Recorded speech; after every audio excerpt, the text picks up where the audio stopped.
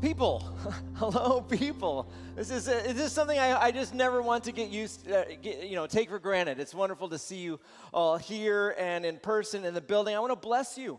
It's very powerful to bless people and to activate God's intervention in their life. And so I want to bless you here, or if you're watching online, I want to bless you all. So I bless you now in the name of Jesus, that you would know Jesus more wonderfully during this time. I bless you that you would be healed in your body, in your mind, in your emotions, in your spirit. I bless you to know the guidance and help of God, that God would guide you even whilst we're talking and worshiping during this time. I bless you to flourish and prevail, whatever your challenges, whatever your situations.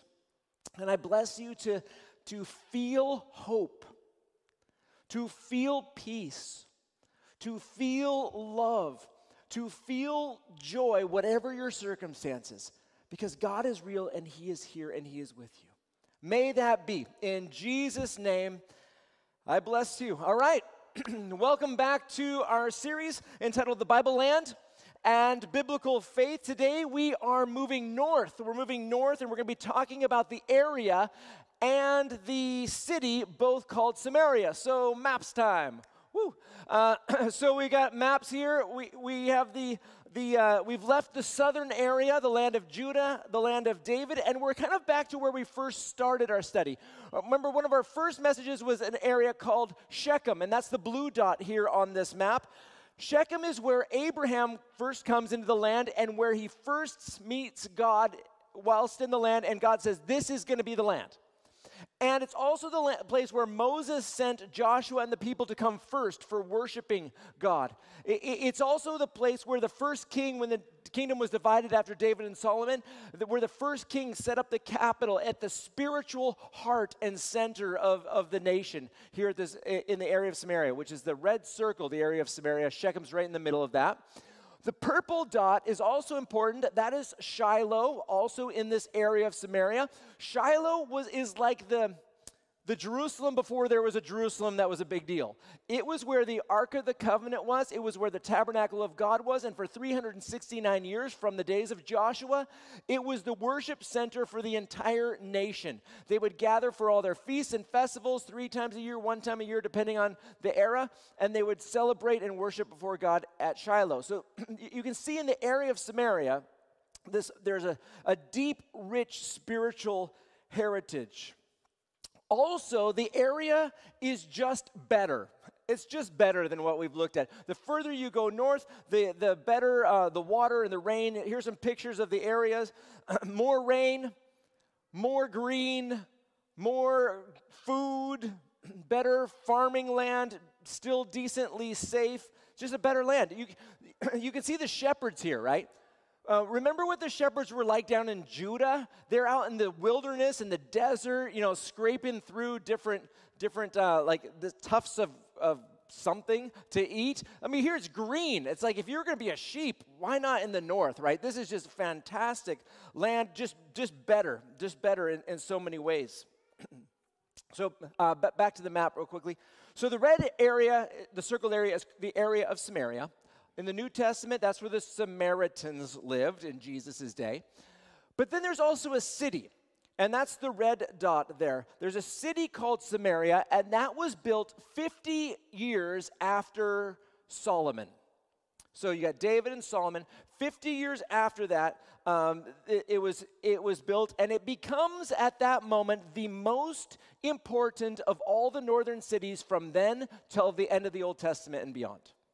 It becomes the most important of the cities. So the Old Testament city of Samaria, it's so strategically important and so intrinsically mighty that all the other empire nations who eventually take over this area, Assyria, Babylon, Persia, they make Samaria, the city, their regional capital for everything this side of the Euphrates River. It's so intrinsically significant of a city, and it stays that way until 331 BC when Alexander the Great comes in and wipes it out, destroys it. It gets rebuilt several times, but from then on, it's no longer a regional capital. But still, Samaria is incredibly mighty. It's a perfectly placed capital city. Remember a few weeks ago when I was talking about Jerusalem, right? And I was saying how basically nothing strategically good is connected to Jerusalem. There's nothing very amazing about it. All that it had going for itself is that it was available. Basically, the city of Samaria is the exact opposite. In every way, actually, in every way, it's the exact opposite of Jerusalem. And so today what I want to talk about is why King Omri, who is the one who built this city, why King Omri bought this hill and made it his capital city. And I guess the basic answer is it's the perfect location for a phenomenally successful city and kingdom, basically. 1 Kings chapter 16. King Omri bought this hill belonging to Shemer for 2 talents of silver and made it his capital. Here's the hill that he bought. That hill kind of, not the hill in the foreground, the hill in the background. It's amazing. It's so much better than Jerusalem. The hill sits 300 feet above the valley floor. It's huge. It was able to maintain a city 5 times larger than Solomon's Jerusalem. Just so much bigger. Great farming, lots of olive trees, and unlike Jerusalem, amazing views of the whole landscape, especially to the west, but every direction, amazing views. It had these strong ancient walls. It was a very mighty city. The city withstood many sieges. It was just difficult to capture because of its position. It took 3 years for the mighty Assyrian army. If you look at history, if you look at the British Museum, the Assyrians are fierce. It took 3 years for them to actually capture the city of Samaria. It's a big deal. Some of the main stories that take place connected to Samaria, I don't know. How about King Ahab and Jezebel and Elijah? All that stuff is connected to this area. Elisha, the prophet, I don't know how other people pronounce his name, but Elisha, the prophet, and his interaction with the kings in his day. Basically, almost every battle and siege for the rest of the Bible, from the time it's built in the northern kingdom, takes place here. Even 400 years later, you've got Nehemiah. 400 years later, Nehemiah comes along, and he goes to Jerusalem to rebuild Jerusalem. Well, he's got these pesky enemies who keep, harassing and pressuring him. They're connected to Samaria. They're connected to this regional capital in his days. Samaria is just a big deal.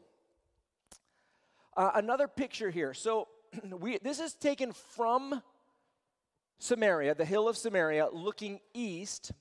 And you can see in the background there's Mount Ebal. Mount Ebal is where Shechem was, right? That was the spiritual capital area of the nation. What I want you to see in this picture is that by moving here, we have moved out of the hill country and into the northern Shephelah. Remember the Shephelah, the foothills, the area nearer the coast. And when King Omri does this, he moves away from the spiritual center of the land in order to become the most rich, powerful, influential king that the northern kingdom has ever had, and it works. Before I move on, look at all the little olive trees there. That's wonderful for all kinds of snacky snacks. Anyways, so let's go back to the map because I want to explain why it's so significant now that you've seen the foothills. So King Omri made a very strategic choice. He picked Samaria because it was the place where he could become hugely successful, hugely rich, hugely influential. And he decided that was going to be more important to him than their spiritual heritage, than the spiritual heritage of the nation. Success, money, power, influence, more important than the God of the Bible. And that's kind of the story of Samaria from here on out. Rejecting their spiritual heritage, rejecting the God of the Bible for the pursuit of power and influence. So on the map here, I've tried to draw the impact of Samaria by moving the capital just into the Shephelah. And what it does is it keeps the government right on the yellow road. We know the yellow road, right? We got it. That's the only north-south road, the most important road in the nation. You know, follow the yellow brick road. That's where you want to be when you're in the middle of the nation. But also by moving it to Samaria, he gained uncontested influence and control over a massive part of the green road. The green road, the money road, the empire road, the most important road of the ancient Near East, where the riches of Egypt go through to Babylon, Assyria, Babylon, Persia, and beyond. Like that, he gains uncontested control and all the taxes and all the money from that. Not only that, as you can see, he gains uncontested control of the blue road, the most important blue road, which takes all the riches of Arabia and it brings them to Tyre and Sidon, those port cities where the riches of Arabia go into the Mediterranean world and where the riches of the Mediterranean world go back down into Arabia. He gets all the roads, the money roads, the power roads. This is a massive, significant move, and it works. It works, right? The northern kingdom, ruled by Samaria now, is vastly bigger, stronger, richer, more wildly successful than that southern kingdom of Judah led by Jerusalem. Wildly more successful for a time. For a time. For a season. A long time, but importantly, a limited time. When it comes to the spiritual lessons from Samaria, I think the proverb written by King Solomon captures it pretty well. King Solomon writes this proverb about 60 years before Samaria is built. It seems to be either so important or so forgetful it's recorded twice. I'm not sure which one it is. It was recorded in chapter 14 of Proverbs 14:12 and chapter 16, verse 25. And the proverb says this. It says, there is a way that seems right to a person. There is a way that seems right to a person, but its end is the way to death. It says it twice. There is a way that seems right to a person, but its end is the way to death. Now, naturally speaking, Samaria seems so right. So right, and then you ask yourself, is it really that big of a deal to move away from your spiritual heritage when there's so much to gain? That's the question of the ages. Is it really that big of a deal to take some steps away from Jesus, away from God? We're not running out of as far as is possible to go, but is it really that big of a deal to move away even a step or two from our spiritual heritage for the extra influence, for the extra reward? There is a way that seems right to a person, but its end is the way of death. One of the great temptations in every single generation in the history of humanity is this temptation to reject God, and maybe your spiritual heritage for the allure of success, money, power, influence. It's so tempting. It's so tempting. And it's not nothing. If you make success your aim, if you make money and influence your aim, rejecting God in order to do that, key thing, and rejecting God in order to do that, you might very well be very successful and have a life of ease and all that kind of stuff. You might actually attain that in your rejection of God, but that rejection of God for those pursuits is a trap. It's a trap, and Jesus says it so brilliantly.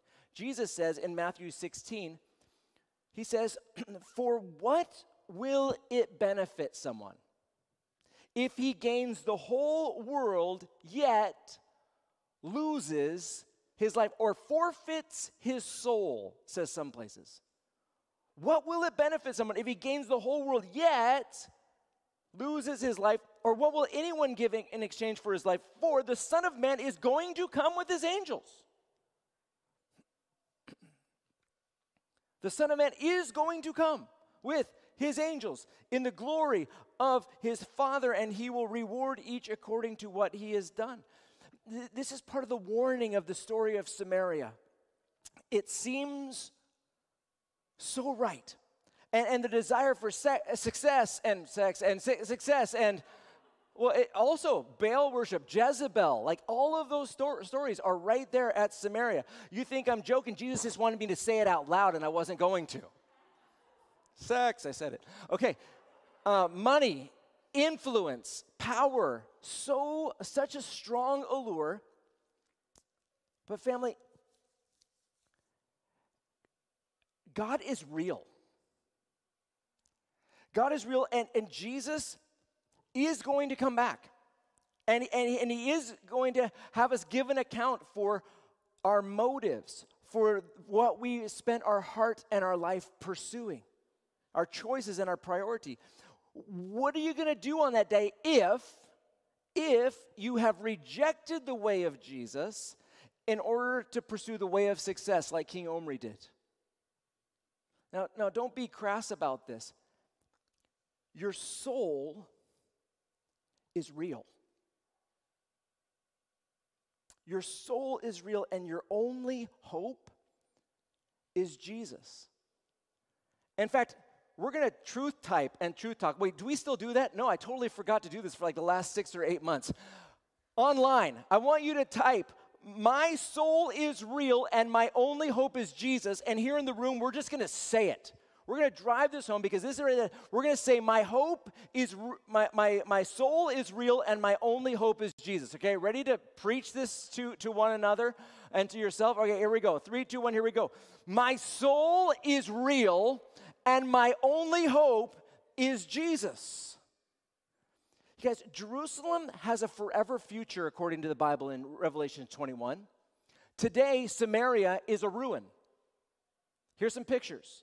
Today, aerial view, you have these pictures here looking down. It's a ruin. It's still a beautiful hill, but it's not a city anymore. It's a ruin. It had its moment. And yes, the success and might of Samaria lasted for generations, and it can be so easy to envy those who reject God, especially when it actually does go very well for them. But the question is, what is the end? What is their end? What will they do when they stand before the very real Jesus?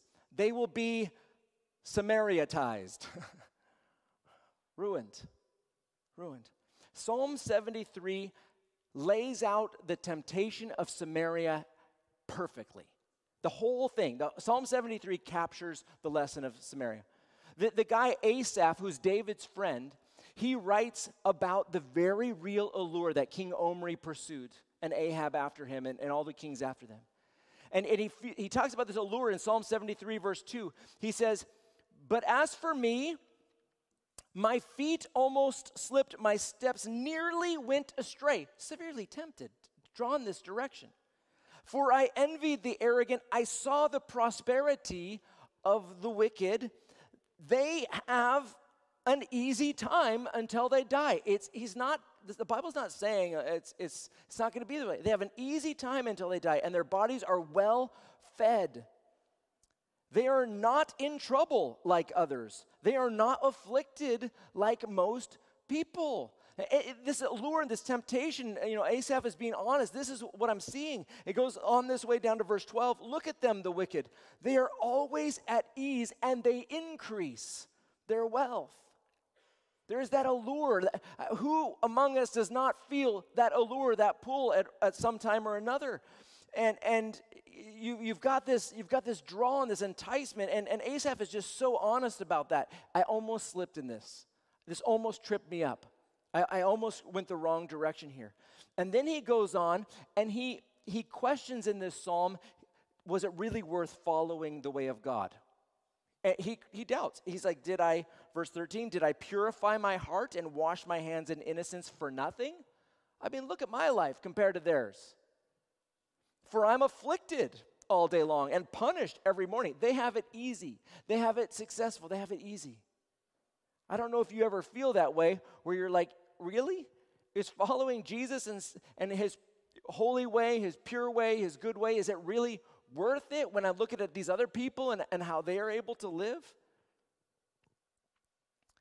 Asaph, though, his perspective starts to become clear in verse 16. And he says, when I tried to understand all this, it seemed hopeless until I entered God's sanctuary. Then I understood their destiny. That was the turning moment for him. It just seemed all right. Their way was the best way until I entered God's sanctuary. Then I understood. That's exactly what Jesus was saying, right? That's what Jesus was saying. What good is it for someone to gain the whole world but forfeit their life or forfeit their soul or lose their life? That's exactly what Jesus was saying. And Asaph ultimately concludes, not only is there benefit for somebody's eternal destiny, but also there is such benefit in following God in this life. And actually it's worth following God even in this life. He talks about in verse 24, you guide me with your counsel. If that is the only perk of God in this life, I say sign me up. That's a good one. And afterward, you will take me up in glory. Who do I have in heaven but you? And I desire nothing on earth but you. My flesh and my heart may fail, but God is the strength of my heart, my portion forever. Family, we are standing at the threshold of a new beginning.